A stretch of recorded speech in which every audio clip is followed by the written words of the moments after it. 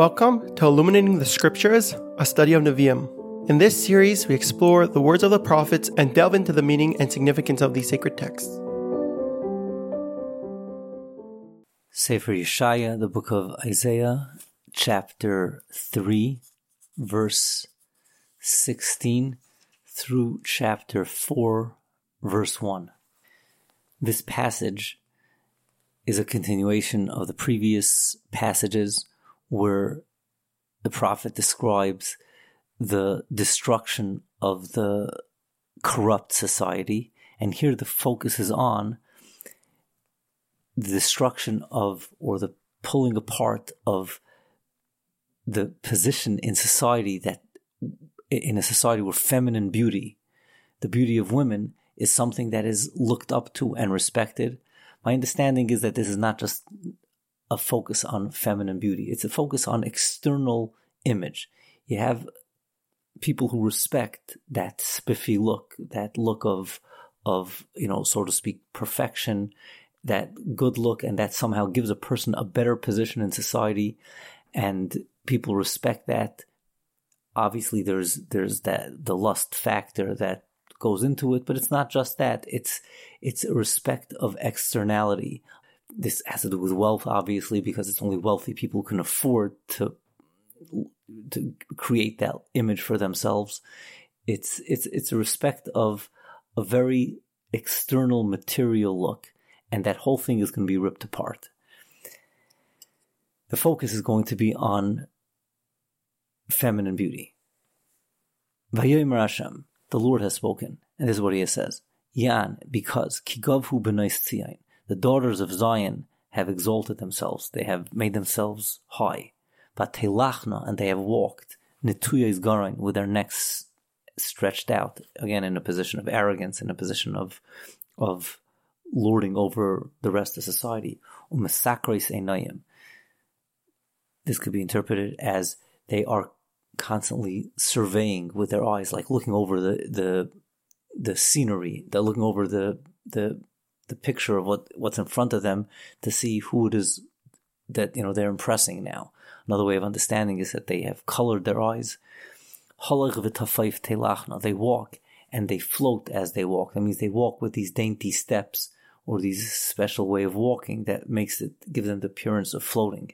Uvragleim ta'akasna, and with their feet they jingle, or they make noise. They had these shoes that had made some type of noise as they walked, attracting a certain type of attention to themselves. So this is just a general statement. Because they have done this and they have created that image for themselves and that position in society for themselves, the response will be V'sipach Hashem, the Master, it's God, will afflict Kad Kaid b'nais Tzion, the heads of the daughters of Zion. And the word for afflict over here, V'sipach, implies leprosy or some type of skin disease that will afflict them. Vashem pasein ye'ara, and the Lord, their openings he will pour out. Another way of reading it, their vessels he will pour out. It's a metaphor which means their pride, their glory will be poured out and taken away from them. Whatever image that they had that people looked up to and was glorious, it will be removed from them.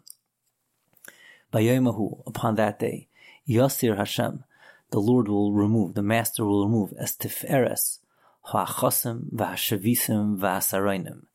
So these are, we're going to have a list now of many different types of ornaments or various types of garments, decorative garments or even regular garments. But the point is, the prophet is describing in detail many different garments and ornaments that these women would wear to create that image of, like, I'm above and beyond, and I'm special and I'm different.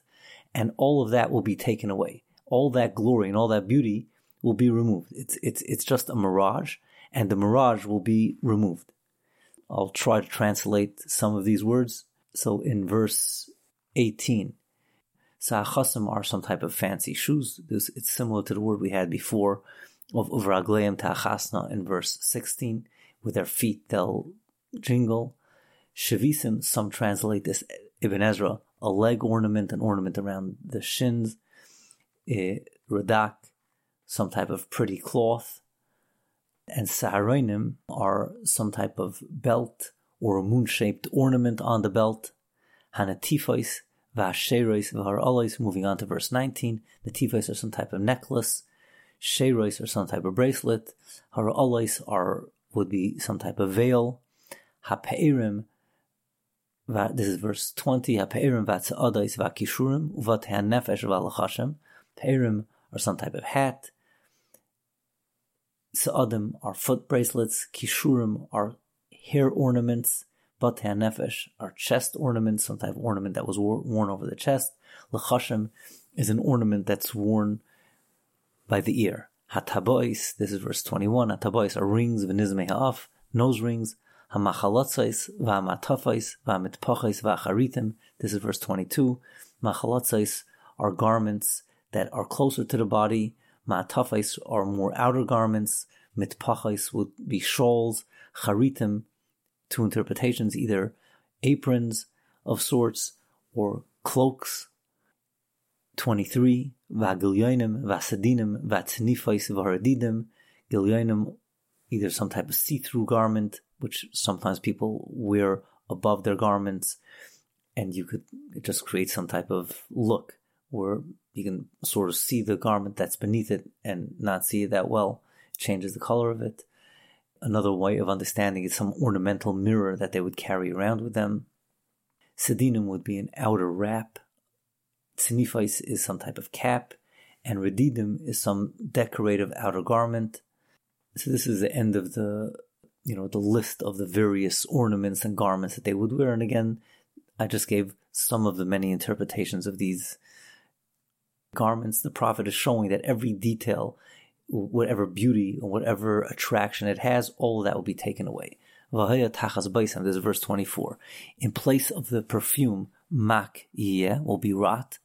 The tachas chagoira nikba, in the place of the belt, will be wounds, bruises. The sachas maseh mikshe, in the place of the work of putting something together. This would imply talking about they would have a special type of hairdo which put their hair together in a certain way. Karcha, baldness. The sachas psigil. Psigil will be a decorative belt around the loins, or a decorative garment around the loins. Margeres sak, a girding of sackcloth. Ki tachas yofi. All of this in place of beauty. Mesayich, the common folk, b'cherev yipalu, will fall by the sword. Ugvuraseich, and your strength, which would imply the stronger people, the people better positioned in society, b'milchama, in battle, they will fall. In other words, it's describing a collapse of this aspect of leadership, or this aspect of this image of beauty and invincibility that these people project, and it will be followed by death and destruction. V'anu, they will grieve. V'avlu psacheha, her openings, her gateways will be places of mourning. V'nikasa, shall be utterly cleansed. Here we're talking about cleansed of her glory, cleansed of her strength. Talking about the people of Israel, the society. La'aretz teshev, they'll sit down on the earth. In other words, when a person doesn't have anything to hold on to anymore, he sits down on the earth. The earth is not going away. The earth is something that people hold on to and feel secure when they're sitting down on the earth. And this whole position in society, which is created by that external image, by that look, by that, projecting this aura of I'm above and better than, will be gone. It will be replaced by grieving and mourning. Psachea, the openings of the cities, the openings of the places of gathering. That's where people would show off with their fancy clothes, with their whatever image they're trying to project. And instead of becoming, fashion shows, these places will be places of mourning.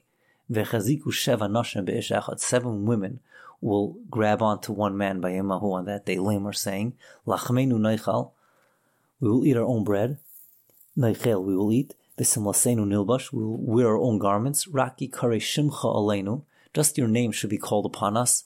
Esoif cherpasenu, gather in our embarrassment. In other words, in places where you have a society where men were running after women, again, because the women were projecting this image of, like, as if they're special people just because of the look that they're projecting, and they're something above the regular human being. And we would have a man offering to take a wife and saying, no, I'll feed you, I'll give you whatever it is that you need, I'll pay for all your expenses. The opposite will happen. That the women who now lost all their external attraction will come running to a man who in that society would be the breadwinner, the one who's able to protect them, and say, forget it, we'll earn our own bread and we'll wear our own garments. All we need is that we should be considered married, that we should have some place in society. The embarrassment of being unmarried and unwanted should be taken away from us. So again, to recap this little passage, these few verses, is that you have part of the corruption of society is that the outer external image of a person is respected, not the humanity of the person, but the look of the person, which is really nothing. It's just a mirage. And in a society where that's respected and looked up to, and it creates power and position, it's going to be destroyed. It's going to be removed, and the whole attraction won't carry anyone, won't pull anyone anymore, and that's going to be overturned. And that's part of the process, which is leading to the end of chapter 4, where eventually, with the breakdown of society and with the breakdown of all the different various levels of leadership, we can hope for a new society to flourish, a new society to rise up that is not living with the worldviews, the crooked and corrupt worldviews